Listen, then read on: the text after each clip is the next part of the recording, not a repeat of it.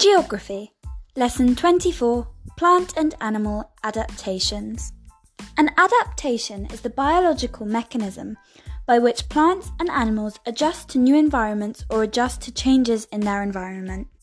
So why do plants and animals need to adapt in the rainforest? Well, the main reason is survival.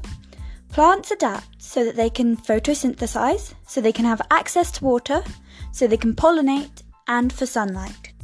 Animals might adapt so that they can cling to branches, they can hunt better, they can camouflage, they can scare off predators, and much more. Some examples of plant adaptations include these. Fan palms. They have fan-shaped leaves, which means they are good for catching sunlight and water.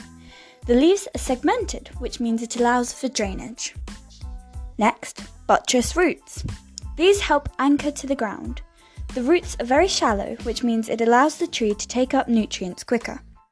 And next we have drip tip leaves. These are leaves with a pointed end. This means they quickly shed excess water, and therefore the process of photosynthesis is not affected. And finally we have strangler figs.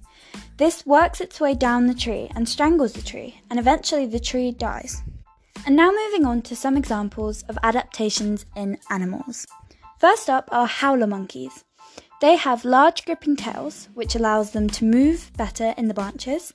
They have a hairless, sensitive underside, which allows them to detect texture. And they have very big vocal features, which means they can be heard from very far away.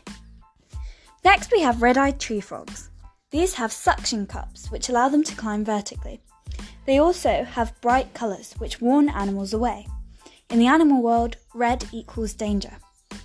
They are nocturnal, so they find food at night, and they sleep on the underside of a leaf so that they can camouflage better. They have very soft skin, which allows them to absorb moisture. Next we have leaf-tailed geckos. They have camouflage against dry leaves and the bark of a tree. They're nocturnal, so they hunt for food at night, and they have a leaf-shaped tail, which allows them to balance out their heavy head. And finally, we have sloths. Sloths have longer arms and legs, which supports their movement.